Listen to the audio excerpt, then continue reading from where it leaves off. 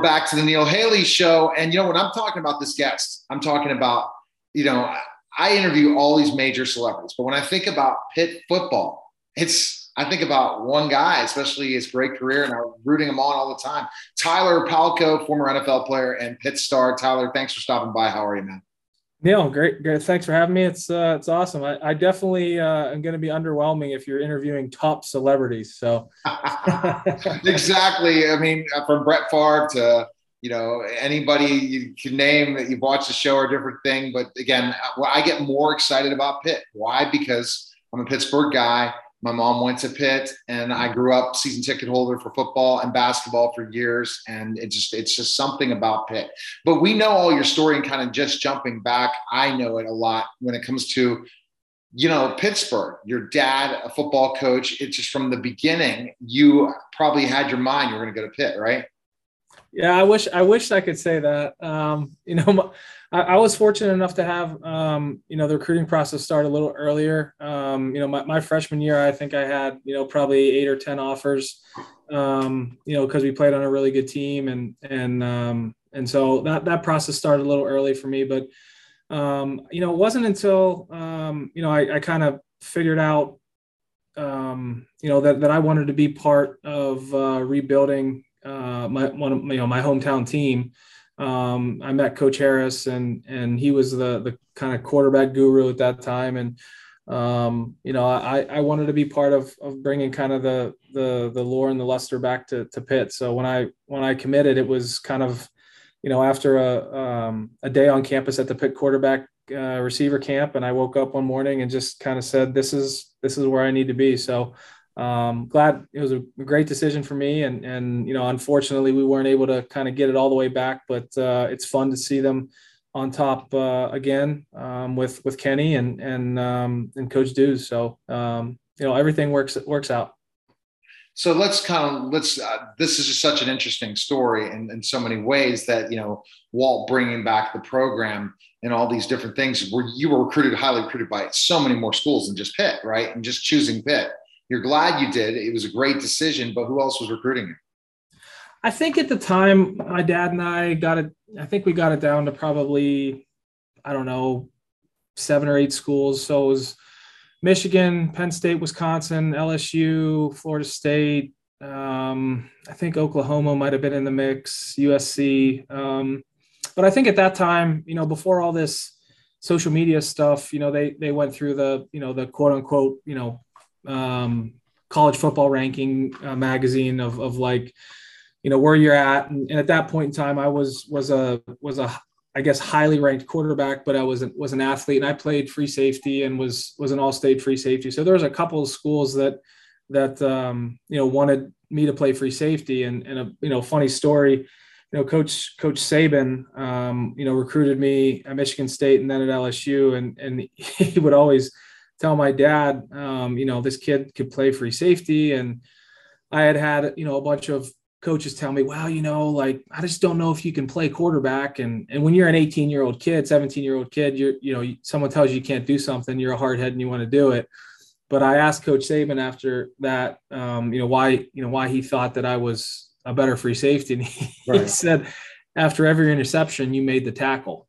So it was kind of a backhanded compliment, but yeah, I think those were the final schools. I can't remember offhand, but I committed before my senior year, so I didn't take any official visits. I didn't want to be a distraction to my team going into that year. We had lost in the state championship game the previous 2 years, so I just wanted to get a decision off the table, not be a distraction, and go finish the business and win the state title of my senior year. Playing with your father, that's got to be great, right? In so many ways.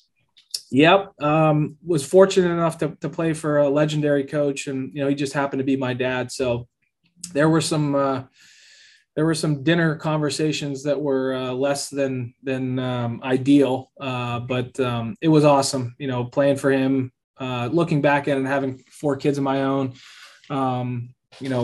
knowing how special that is now being a father for him and for me. But, as a coach, I still call him Coach Pelk when I see him. So he made a huge impact in my life as a player and as a man, and obviously as a dad. So he's impacted a lot of kids over the 30 plus years he's been coaching. So I just feel fortunate that I had him as a coach and a dad. So it was cool.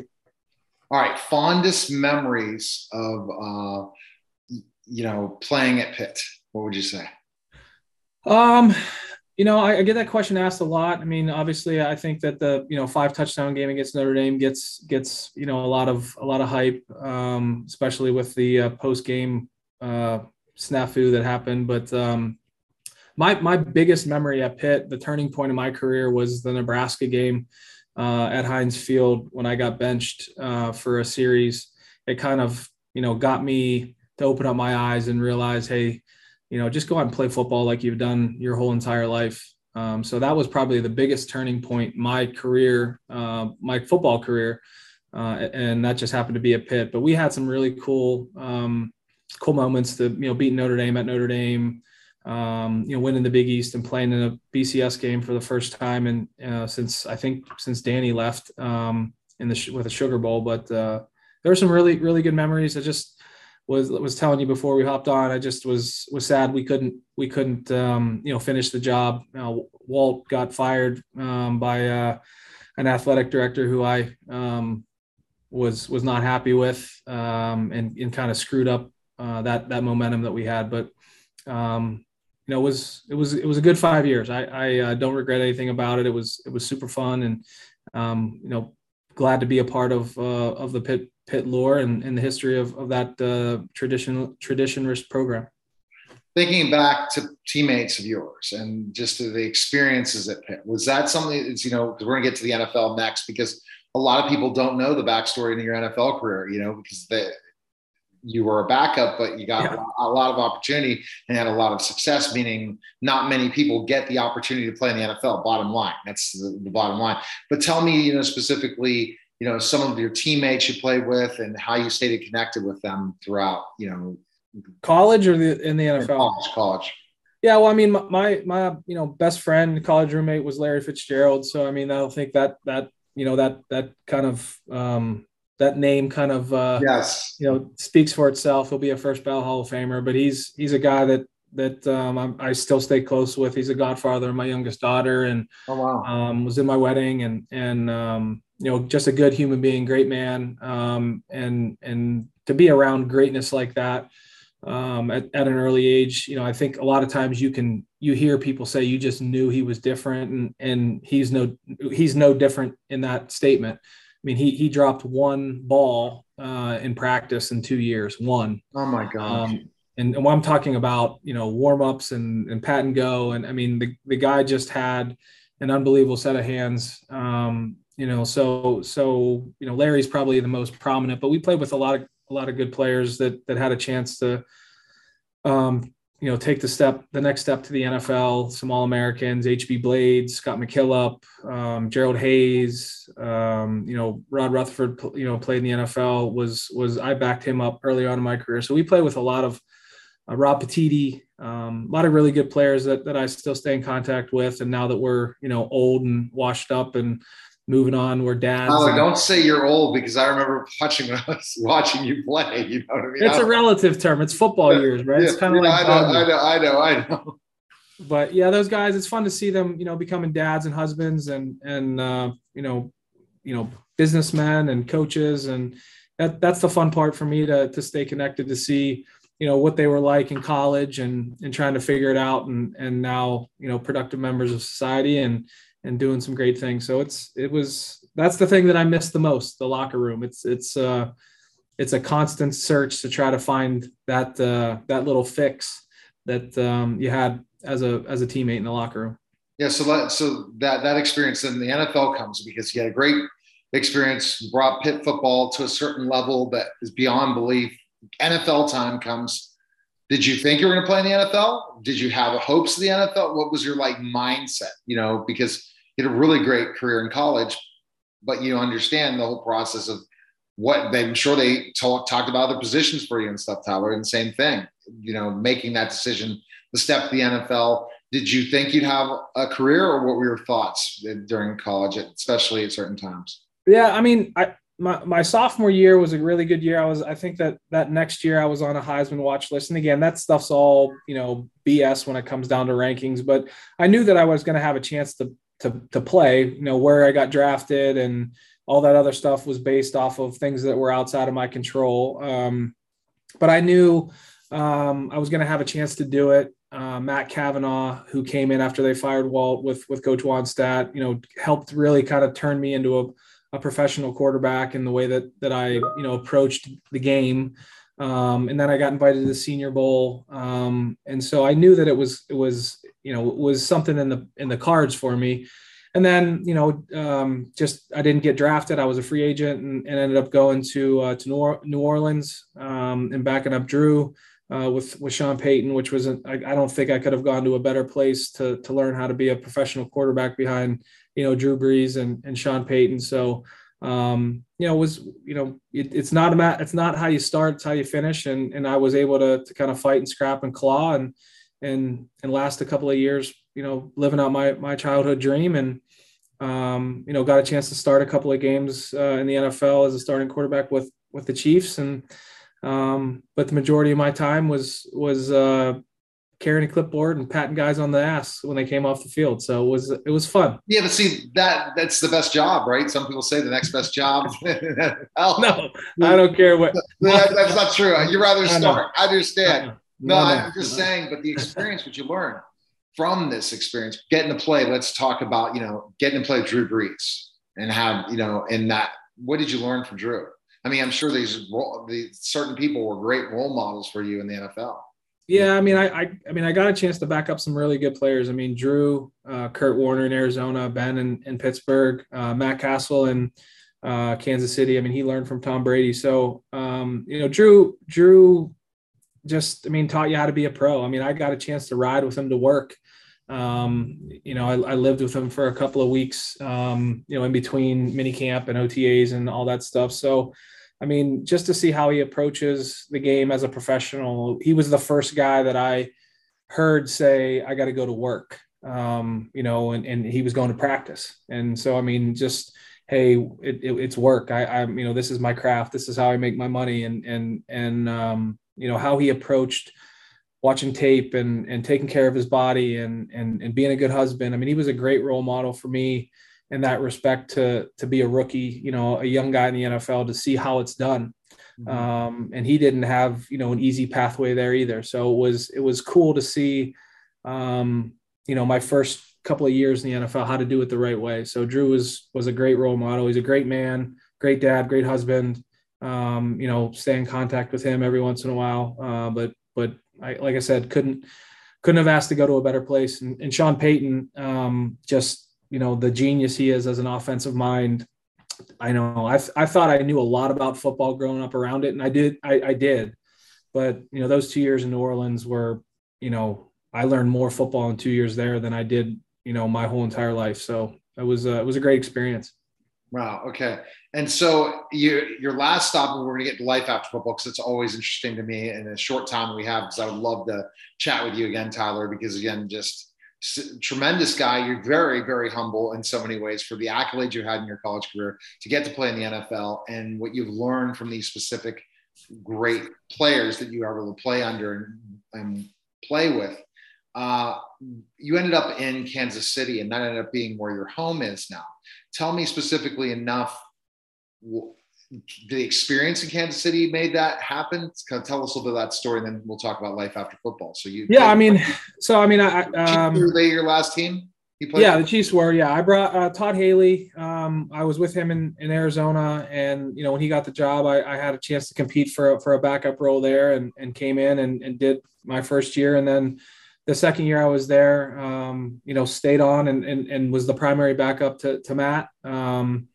So Todd gave me an opportunity to live out my dream, and Matt got hurt, at the end of the season and broke his wrist or his hand. And I remember where I was at when Todd called me and said, "Hey kid, it's your time. You got the keys." And so I think I started 5 or 6 games that year. And Kansas, I ended up meeting my wife and who my wife is now. We have 4 kids, and she's born and raised in Kansas City. So I've been here since 2012, I think 2013, raising our family out here in Kansas City. But yeah, it was Kansas City will always be a special place, right? I mean, it's the first time I got a chance to say that I was a starting quarterback in the NFL, and it's where home is now. So it was a cool experience.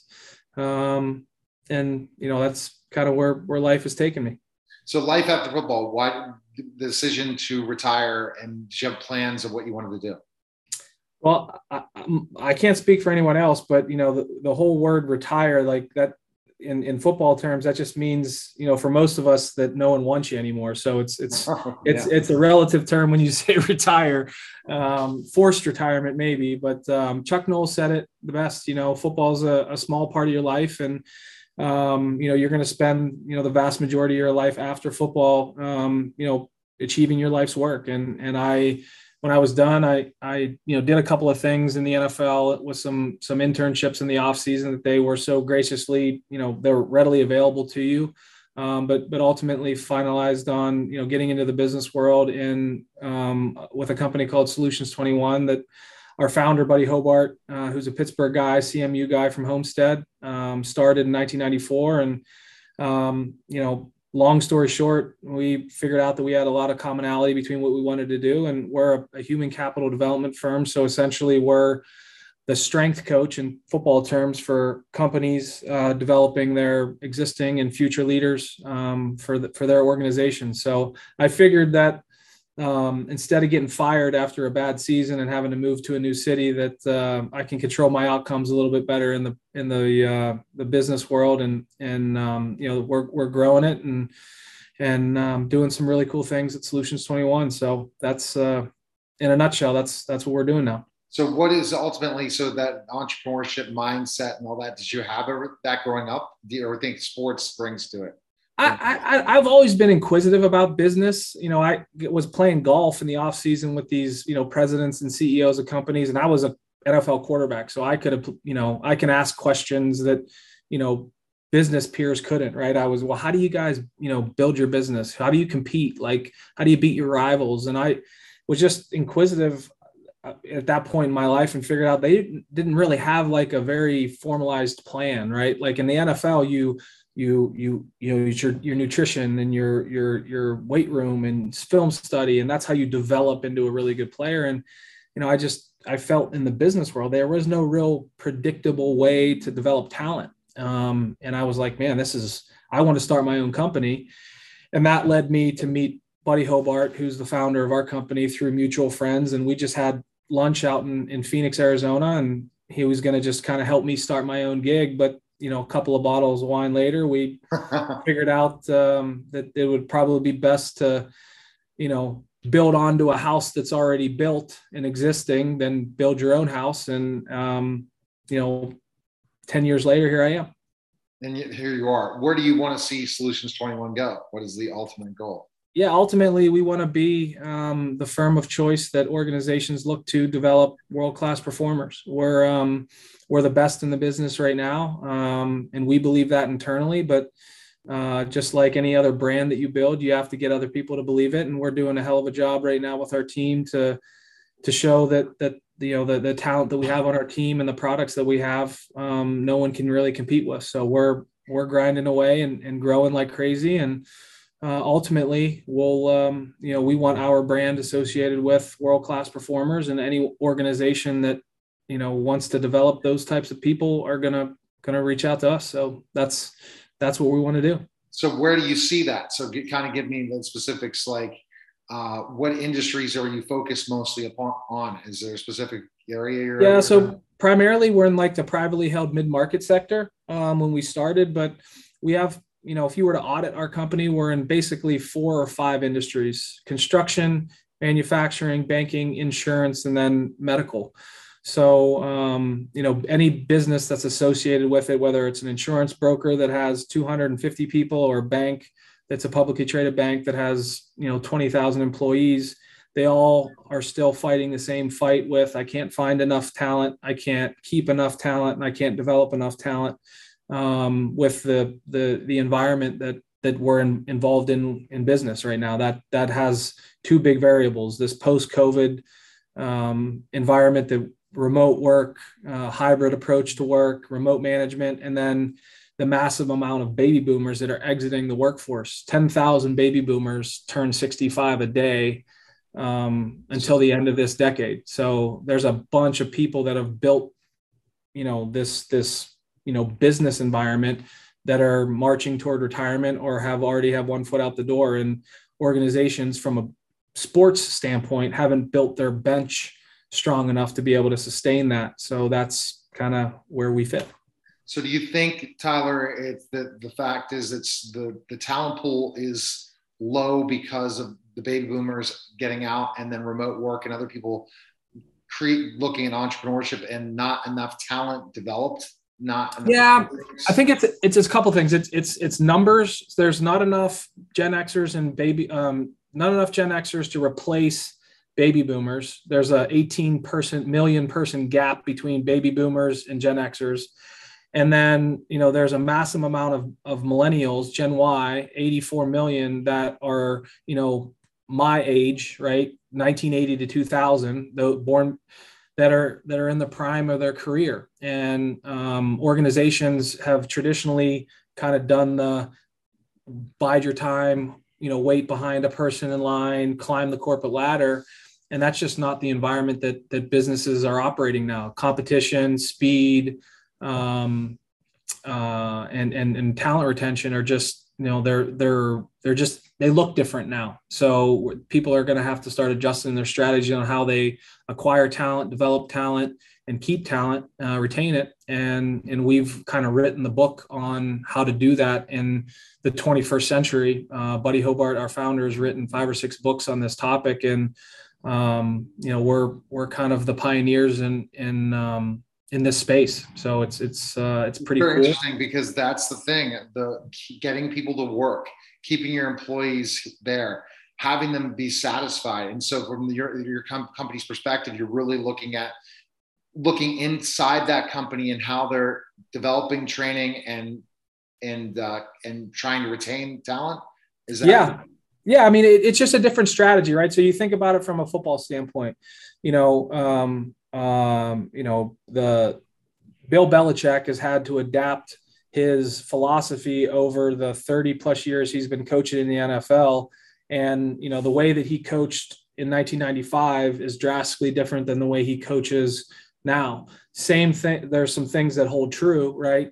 Discipline, the right culture fit, but, the players have changed. So you're going to have to adapt how you coach them, adapt how you recruit them, adapt how you develop them.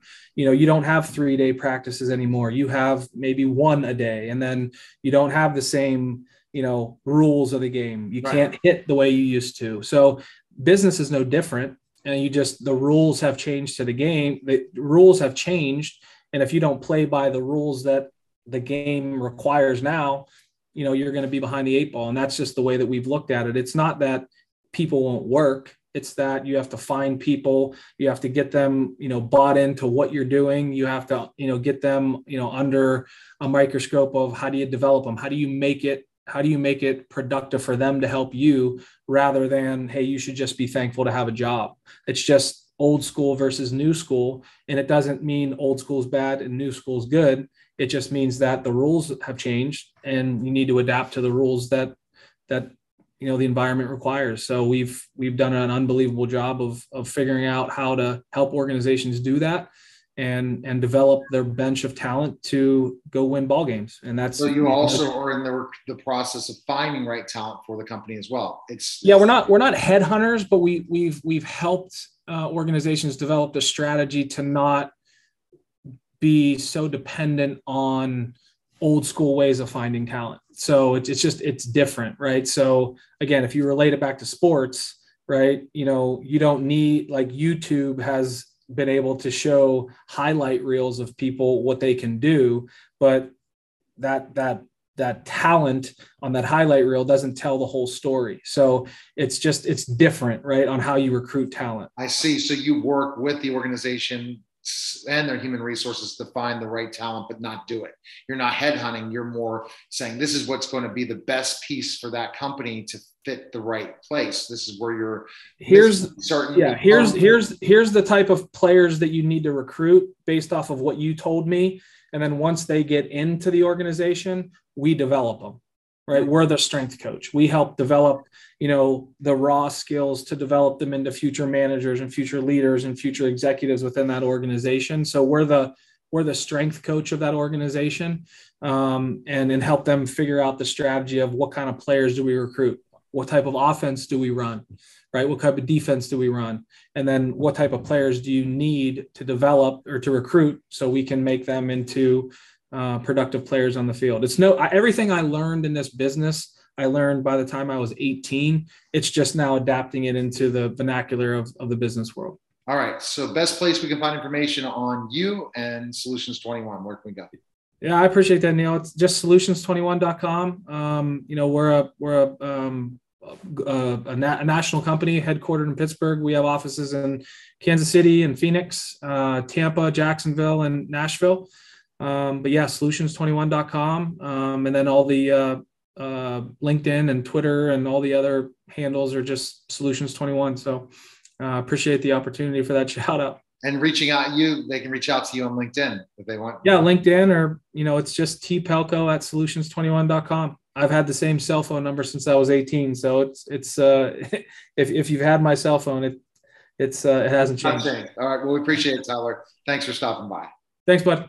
All right. You're listening and watching the Neil Haley Show, Movie Wealth Strategies, with our host, Alan Porter. Alan, how are you? What's going on? And you've been talking about this guy a lot in our podcasts, and now I finally get to meet him. Well, I've known Tom. I don't know if he's known me for many years, but I've known him for about 8 years now. Tom is produced nationally known books, speaker on PBS. His information is taught to him and me by the PhDs in retirement, Dr. Moshe Milevsky, Dr. Robert Babel, Dr. Robert Merton. It's all based on scientific, economic, and mathematical facts. And the way Tom puts things together and explains things to people, especially when it comes to retirement about guaranteed income, it is phenomenal, and it changes people's lives. Tom could show you how to set up the optimal retirement. There's no such thing as a best retirement, but the optimal retirement for people. And I've learned so much from Tom, and I'm very excited to have you, Tom, on my podcast today. Well, thank you, Alan. It's good to be here. Tom, let me ask you a question. What is the main thing that people don't understand? They're scared to death of annuities.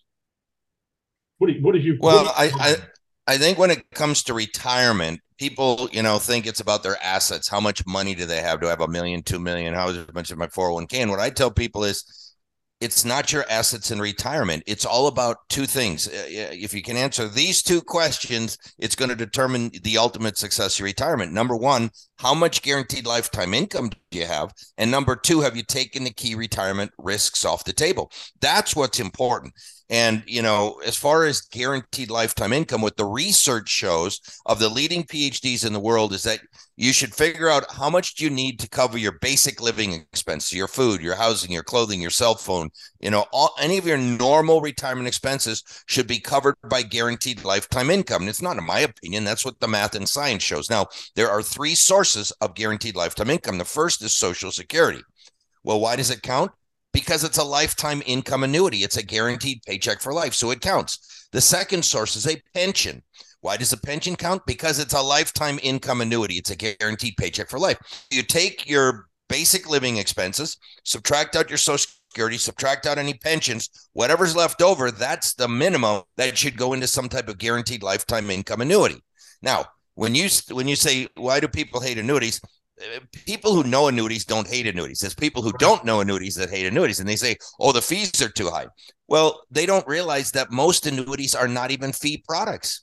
A single premium immediate annuity is not a fee product. If you're guaranteed $2,000 a month for the rest of life, that's exactly what you're going to get. A deferred income annuity is not a fee product. A fixed annuity is not a fee product. A base fixed indexed annuity is not a fee product. Most RILAs, registered index linked annuities, are not fee products. There's really only two types of annuities that even have fees. Variable annuities have fees and some optional riders. But if you don't want to pay fees, The vast majority of annuities are not even fee products. And I wish more people knew that. I own 11 annuities. I don't sell any annuities. I own 11 of them. We'll probably have, and by the way, Dr. David Babbel in the movie The Baby Boomer Dilemma disclosed that he owned 14 annuities. Now here you got people who've been studying this stuff that own them. We don't sell them, but we buy them. Yeah, I'm showing that movie and getting a lot of leads from that. People say, "Oh, I had no idea," and it's just like I know you know of Ken Fisher Investments. They always, I hate all annuities. The show should use sent from my report. Well, it's a bunch of crap. Well, I wrote an article. Why Ken Fisher really loves annuities, and so should you. So you can Google that. If you Google why Ken Fisher loves annuities, my article pop up. Plus, I just learned this today. I am speaking at the same meeting as Ken Fisher next week. So on the 13th, on the Monday for accredited investors, Ken Fisher, Tom Agna, Louis Navalier. So I mean, it's going to be an interesting one next week. I'm going to post it so people can watch the fireworks. That sounds funny, Tom, when you end up getting somebody who totally disagrees with you. Now, why are people concerned about annuities? Because it makes sense that it'd be great to be guaranteed income for life, but what do people believe they can hedge on just the stock market and stuff, or what's the reasoning for annuities?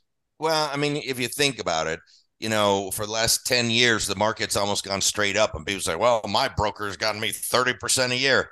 Yeah, how's that working out this year? You know, and we're in for some tough sledding going forward. We're not at the bottom of the market yet. Don't think that, you know, and by the way, when we have these bear market rallies and the market goes up, that just encourages the Fed to raise harder and faster, because he's got to get the inflation down, because we got to get interest rates down eventually. And the only way we get interest rates down is to keep raising them to break the economy. And then when the economy breaks, then he's going to have to lower interest rates. And the whole reason is because of our debt. We're $31 trillion in debt right now. Well, at 1% interest, that's only $310 billion. We can handle that. 5% interest, it's $1.5 trillion, which is the same as adding the defense budget and Social Security together. And that's just interest on the debt. And we know the debt won't stay at 31 trillion. When it hits 50 trillion, that'll be $2.5 trillion just for interest on the debt. So they know if they don't get this inflation down and interest rates back down, we're in big trouble as a country, like huge trouble. Like taxes are going to have to double, triple for some people. I mean, it'll be a disaster. And so he wants to raise rates as much as he can now, so he breaks the economy, then he can drop the rates, and maybe the country can survive all this debt. Well, there's a Congressional Budget Office report out right now, Tom, that says by 2030, I believe, tax is going to have to go up to 66%. Yeah. I mean, people, well, you know, most of your parents' lives, the tax rate was over, the highest marginal tax rate was over 70%. In the 1950s, after World War II, it was over 90%. So we're in the high 30s now, 38, 39, whatever. It's going to have to go up into the 40s, 50s, maybe the 60%, and people don't understand that. You know, Tom, let me ask you a question. The people you work with, and they ask you questions, have anybody ever told you that there are advisors that have advised them about sequence returns risk, longevity risk? I find that people that I talk to, their financial advisor, which is stock and bond portfolio, never tell them about these risks in retirement. Yeah, and as we know, the market doesn't always go straight up. You know, the Japanese stock market, by the way, has been down for over 30 years. The European stock market has been down for over 20 years. In the United States, we had the lost decade between 2000 and 2010. I mean, do we forget these things? Markets do not go straight up. The reason the market has gone straight up for so long is because we had low interest rates, and the Fed printed $5 trillion. Do you realize that 40% of all the money ever printed in this country was printed in the last 2 years? 40%. I mean, it's crazy. And Milton Friedman, a top economist, he said that inflation is always and everywhere a monetary event. What does that mean? That means when you print money, it causes inflation. So we printed all this money, and we gave stimmy checks and all this stuff, and the market went straight up. Well, guess what? That was called quantitative easing. That's the printing of money. Now we're entering quantitative tightening, which is the shredding of money. So now they got to put that $5 trillion through the shredder. Well, what's going to happen if the market went straight up when we printed $5 trillion? What do you think is going to happen when we shred $5 trillion? Nobody's even talking about QT. They're just talking about interest rates, but it's going to be the quantitative tightening that's going to probably strangle the economy even more than the interest rates. Wow. You know, Alan, the concern I have, and I'm going to ask Tom this question, is why annuities? When should you buy an annuity? What age do you recommend? What's the reasoning for annuities, especially if you're investing in the stock market, you have certain life insurance products, as again Alan teaches on his program. Kind of explain why. When do you start to buy annuities? All right. So annuities are for money you want to have after 59 and a half. So I'm okay with almost anybody of any age buying an annuity as long as they know that's their retirement money. That's not for the down payment on a house. It's not for a kid's college education. It's not for saving up for a new car or new house. That is not what an annuity for.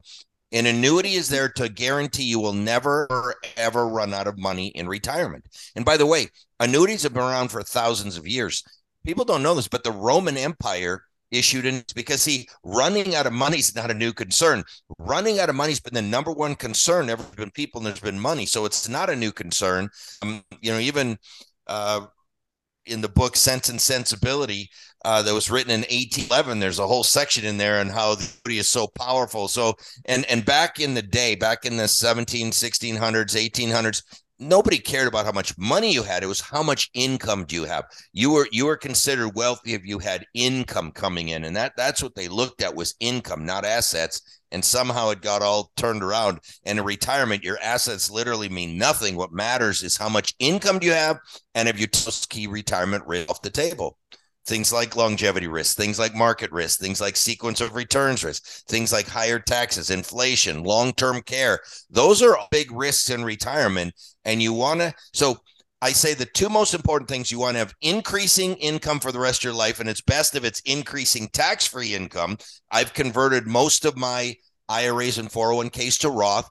I've moved more of my personal wealth to cash value life insurance because multiple sources of tax-free income. So increasing tax-free income for the rest of your life, and then it's about management. What happens if you live alone? What die early? What happens if you need long-term care? What happens if taxes go up to 60%? What happens if the market crashes and stays down for 20 years? And under any of those circumstances, my retirement's going to be fine. I'm not just talking the talk, I'm walking the walk. I'm 75% retired right now, and I've got 11 annuities. I got income coming in, and I'm playing golf. I'm having the time of my life. Well, Tom, that's exactly right. That's what I try to tell people. It's not, I can show you how to have a great, secure retirement. I'm not going to make you rich, but I'm going to make sure you'll never run out of money. And they said, well, how are you going to do that? And I said, well, you've got to have guaranteed income in your life, in your retirement. And it's just amazing to me. And one of the things you talk about, replace your bond portfolio with cash value annuities, fixed index. Because it will outperform any other scenario what is that, a $10,000 bet you have with people? Well, Dr. Roger Ibbotson did a study, and he proved that a 60% stock for bond portfolio will underperform a 60% stock, 40% indexed annuity portfolio. The Wall Street Journal this year, the case for moving some bonds to annuities. I mean, that was in the Wall Street Journal. BlackRock's got trillions in the market, and they say fixed indexed annuities are a great bond substitute. Barclays says move your bonds into fixed indexed annuities. I'm not making this stuff up. Ernst & Young just did a whole white paper where they looked at all different investment options: 90% stock, 10% bonds, 80% stock, 20% bonds, 70% stock, 30% bonds, and then they put a life insurance to go to kids. They put annuities, and they found that the portfolios that included life insurance and annuities outperformed the portfolios that just had investments. And I've been saying it for years, and all the research shows it's true. Now you've got all of these people coming out saying at least move your bonds into annuities. And then even more. So the thing is that you said you can do it whenever you can. The difference with annuity, you can't touch to your 59, right? Is that correct? Or there are ways to get it out prior to 59 and a half, but they're complicated. You don't want to do that. So you really want annuity money is for retirement. It's not for when you're younger. It is for after 59 and a half. Yes, there are some exceptions. Yes, there's 72T, 72Q. There are ways to get money out prior to age 59 and a half without a penalty, but it's still going to be, the gains would be taxable. And so what I like to see is that people really use the annuity for retirement. You can use mutual funds, ETFs, and things for before retirement. Well, Tom, something else that people don't know about. I did a short video on this a couple of weeks ago, but you only need to have approximately 2/3 of the money in a fixed indexed annuity that you have in a stock portfolio to give you the same distribution.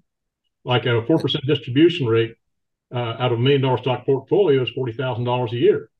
Well, you only need approximately $650,000 to give you the same money, and that's guaranteed for life. You don't get that with a stock portfolio. That's right. And that was in the Wall Street Journal almost 10 or 12 years ago that they said you can retire with 60% of the money that a normal person would if they're dealing with a broker. Like if you have $1 million down at Merrill Lynch, 600,000 in an annuity will provide the same amount of income as $1 million down at one of the brokerage firms. And it has to do everything with the secret sauce of annuities is the mortality credits, because every check you get from an insurance company is composed of three parts. Part number one is principal. Anybody can give you principal. Part number two is interest or investment gain. Anybody can give that to you, but only an insurance company can manufacture that third ingredient, the mortality credits. It's extra money from the risk pool. The older you are and the longer you live, the more these mortality credits you get paid. And what math and science shows is that if you're retired and you don't have any mortality credits in your portfolio is suboptimal. It's less than what it could or what it should be. And most of the brokers out there are not putting mortality credits in the portfolio. They're not protecting against long-term care, not using life insurance as the most efficient way to pass wealth. See, I got 4 kids. And one of the reasons people don't enjoy their retirements is they think they got to leave their kids some money. Oh, we got to leave some money to Johnny and Susie. We got to leave some money to Johnny and Susie. I tell people all the time, don't leave your kids money. You're not supposed to. You're supposed to spend your money. Leave them life insurance because you can do that for pennies on the dollar. So today, my wife and I were sitting around saying, how much should we leave the kids? My wife said, I don't know. What do you think? I said, well, if we bought a $1 million second to die life insurance policy, name the 4 kids beneficiary, when we're both gone, they're going to get $1 million tax free. That's $250,000 a piece, tax free, plus whatever's left over. I said, let's start there. So we bought a $1 million second to die life insurance policy, name the 4 kids beneficiary. That policy is completely paid up. Do you know what the total cost of that $1 million policy was? $150,000. So now think about this. For 15 cents on the dollar, we get to transfer $1 million tax-free to our kids. But here's the best part. Who gets to spend the other $850,000? We do. So, an easy thing to do is just ask the client, hey, how much are you planning on leaving your kids? And most of the time, this whatever's left over. I say, no, give me an idea. 10,000, 100,000, $1 million. Just give me an idea. Well, 100,000, got 3 kids. You run $1,000 life insurance illustration and you show them for pennies on the dollar, you can leave 300,000 and spend the rest. So, I mean, if people would just learn some simple techniques, that's how you get the most for the least in retirement, because that's what it's all about. There's no dress rehearsal. There's no second chance. We got to get it right the first time. And that's what I write about. That's what I speak about. I sell no financial products whatsoever. I buy them, I own them, but I don't sell them. So that's crazy, Tom. And when I'm hearing this stuff, I'm blown away because you're the education, Alan. And now I'm understanding even more. Look out with us in the podcast in the next couple of weeks, because I'm seeing this more and more and understanding Alan's religion, and it makes complete sense. Why would you want to leave your house, leave certain things, spend your money, and then leave it in a life insurance policy and invest in certain life insurance policies? Then the kids get paid off when you die. And then basically you're not going to have to deal with all these things of distribution and all the kids fighting and bickering over stuff. It's right there. It's black and white, and you enjoy your life. A lot of people save their money saying, I'm saving it for my kids, instead of going and living and enjoying the retirement. Am I right, Tom? Yeah. And that's why, my first book was titled Paychecks and Playchecks, because most people don't have enough playchecks, so they can't enjoy their life. I've got paychecks and playchecks coming in, so I'm out playing. I play golf 4 to 5 days a week. I'm playing pickleball 2 to 3 days a week. I won the club championship in 2020 at my club at 58. And I'm playing in their 30s and 40s. I'm the current senior club champion. I mean, I'm having the time of my life. I feel like I'm a kid at camp, all right? And that's the way retirement's supposed to be. It's not supposed to be drudgery. It's not supposed to be boring. It's supposed to be fun and exciting. My wife and I are going on a Panama Canal cruise because that's on my bucket list. And then we do some on her bucket list, and we do something on my bucket, and we're having fun with it. but we can do it because we've got the paychecks and playchecks coming in, and we've already got the life insurance to go to the kids, so we don't have to worry about leaving the kids. There'll be plenty for them. They'll get plenty. I'm not worried about them, but I'm not going to live a diminished retirement. So my kids, I always tell people, when I was an advisor, I'd say, wait a minute, you told me when you retired, you're going to join the country club, you're going to buy a new boat, you're going to go see the world. Have you done that yet? They'd say, no, the market's so volatile, interest rates are low, Bitcoin crash. They're living this just in case retirement. So they don't touch their money. Then they die. Then what happens? Well, it goes to the kids. What do the kids do with it? Oh, they join a country club. They buy a boat. They go see the world. And I tell people, I want you to join a country club. I want you to see the world. I don't want you to live a just in case retirement. If you just follow the simple principles of paychecks and playchecks, or don't worry, happy. And Alan, I think tomorrow we got a big webinar going on that they can see me do the presentation, right? Yeah, yep, exactly. Tom, what you've taught me over these years, between what Rao's taught me, David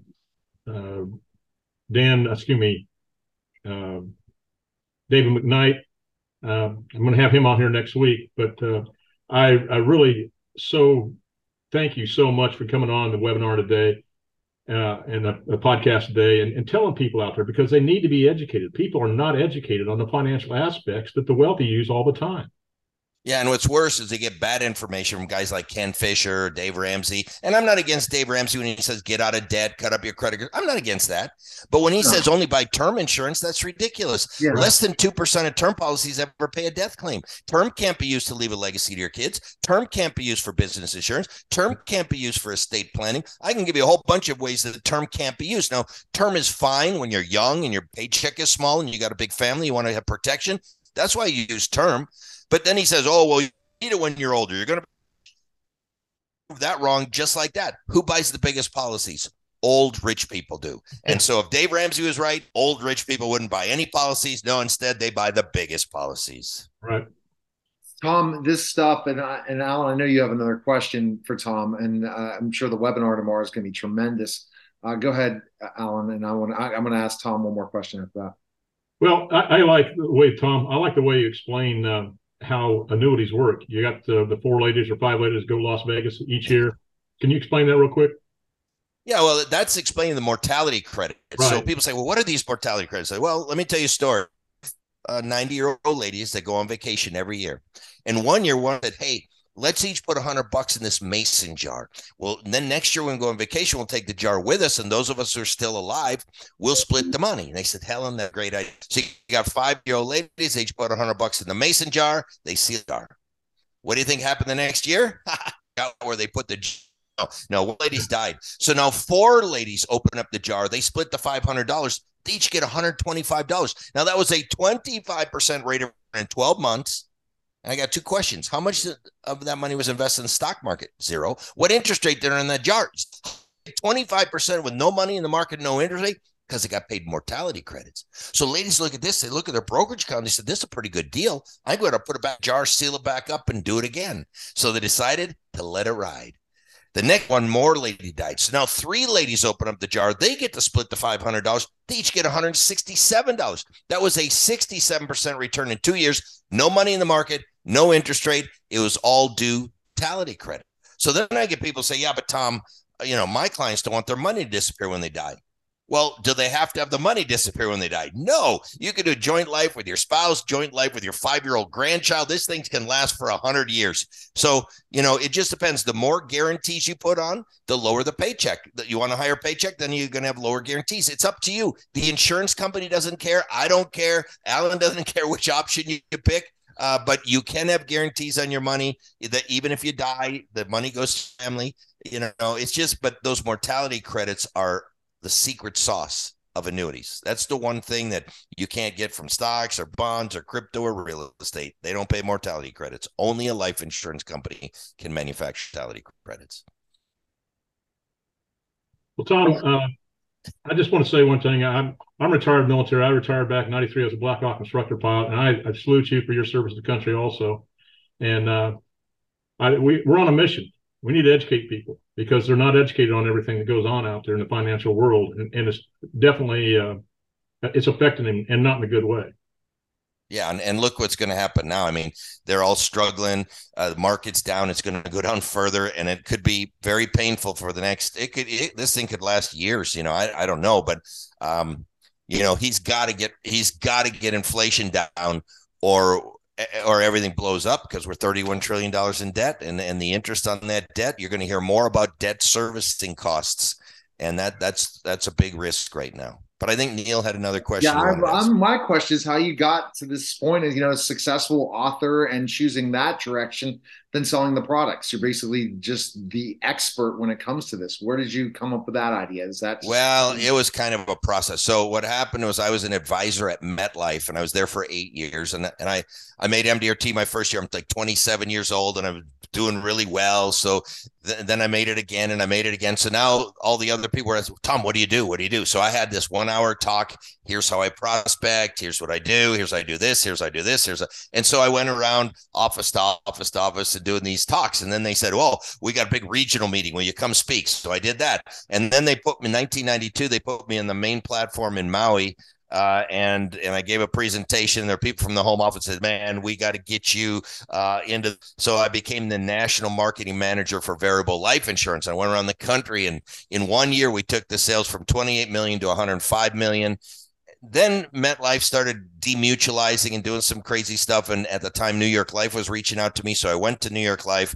I started out as an annuity wholesaler. I got promoted to regional manager, national manager. Then I went to the home office, assistant vice president, corporate vice president, first vice president. All of a sudden, I'm one of the 50 top officers in the company. And I was kind of in charge of their retirement income push. And I had to take advisors who were selling sexy variable annuities and teach them about SPIAs and DIAs that are boring as can be. But you want to know what? New York Life still has a 40% market share in the SPIA and DIA market, single premium immediate annuity and deferred income annuity market. So I learned a lot of things about mortality credits. I learned about payout rates. I learned about risk management. And so when I retired from them in 2011, that's when I went out to like the whole world to teach them what I've been teaching at New York Life for 15 years. It's a good thing. That's the thing in retirement. Whenever you retire from your day job, you can create something like you created, Tom. Wouldn't you agree? Yeah, I mean, I retired from the Army in like 2004. I retired from New York Life in 2011, and now I'm 75% retired from this job. But what happened is funny. On Saturday, I got a frantic call from a company that is having a top producer meeting right here in Scottsdale, and their opening speaker canceled at the last minute. And they're saying, no, Tom, is there any chance you can come over? And I looked at my calendar, and believe it or not, I had this morning open. So I drove over to Scottsdale, delivered the whole presentation. It went great. And they were so thankful that I was able to do that. So, I mean, look, I have fun doing this. I just don't want to spend 200 days a year on the road anymore. So I do a lot of virtual. I do not want to do a bunch of in-person stuff anymore, because for 30 years, I spent 200 nights a year on the road, and it's just not where I want to spend life. Any other questions, Alan? This is such a great information from Tom. Oh, I could go on and on with questions for Tom, but his time is very valuable. And again, Tom, I just want to thank you for coming on my podcast. I continue to get your books. In fact, I've got book covers coming to me here shortly for Paychecks and Playchecks. Sure. And again, we're doing several seminars. I'm doing several seminars with you coming up. We're doing a couple Don't Worry, Retire Happies. We're doing a Who Wants to Be a Millionaire. So if they want to watch this, no charge for it. I don't sell anything. Right. You should just come and watch it. It'll be done in an hour or less than an hour, and I think you'll get some great information. And I've got all those links that are being sent out to everyone. If anyone that wants to, they can contact me at strategicwealth@gmail.com or call me at 910-551-1046, and I'll send them the link. And then we'll air it on syndication tomorrow, Alan, on my radio show, the nationally syndicated radio show. I don't know if you checked it out, Tom. I got a huge following and big celebrities. And Alan's been interviewing celebrities. You've been enjoying that, right, Alan? Oh, yeah. More than a lot of people. Yeah, it's awesome. Really interesting. Ask any question to a celebrity. Can you believe that's what I give opportunities like Alan, and they really enjoy it. So I appreciate meeting you, Tom, and you taught me some stuff, man. Now I'm more and more on board to looking towards my retirement. I turned 50 January 7th, and Alan's teaching me also learning the specifics that we can be our own banker till it's time close to retirement. And that's a huge thing to teach people, because guess what? Especially if you're a business owner. You know, I have a life insurance policy. It's a 12-pay life insurance policy. My premium is $226,000 a year. I seriously believe this. And people think that's crazy, but they're the ones that think that life insurance is a cost. I know it's not a cost. It's an asset on my balance sheet. Every penny I put in there is there for me plus more. And I get to take it out tax-free. And I'm pretty soon going to flip the switch. And that thing is going to send me somewhere between 10 and 15,000 a month for the rest of my life, tax-free. And I think if you can have increasing tax-free income for the rest of your life, and you manage those risks in retirement, you're going to have a happy and successful retirement. It's really all about risk management and having increasing income for the rest of your life. So, Tom, best place to find you, where can we go? Oh, I'm pretty simple, tomhagna.com. I have a free YouTube channel that's got hundreds of videos there. I offer some free webinars at tomhagna.com/webinars. But my best advice is to follow Alan and attend some of the seminars I'm doing with him, because I'm doing some specific webinars with him, and that'd be a great place for people to jump on. And he, you know, even if you can't get live, register, and might be able to get you a replay if necessary. But we're doing them live, and you can ask me questions. We're going to have Q&A time and everything. So I mean, this is you to ask questions if your followers want to ask questions of me. All right, we appreciate it, Tom. Any other questions, Alan? No, not right now, but there will be in the future. I'm sure tomorrow.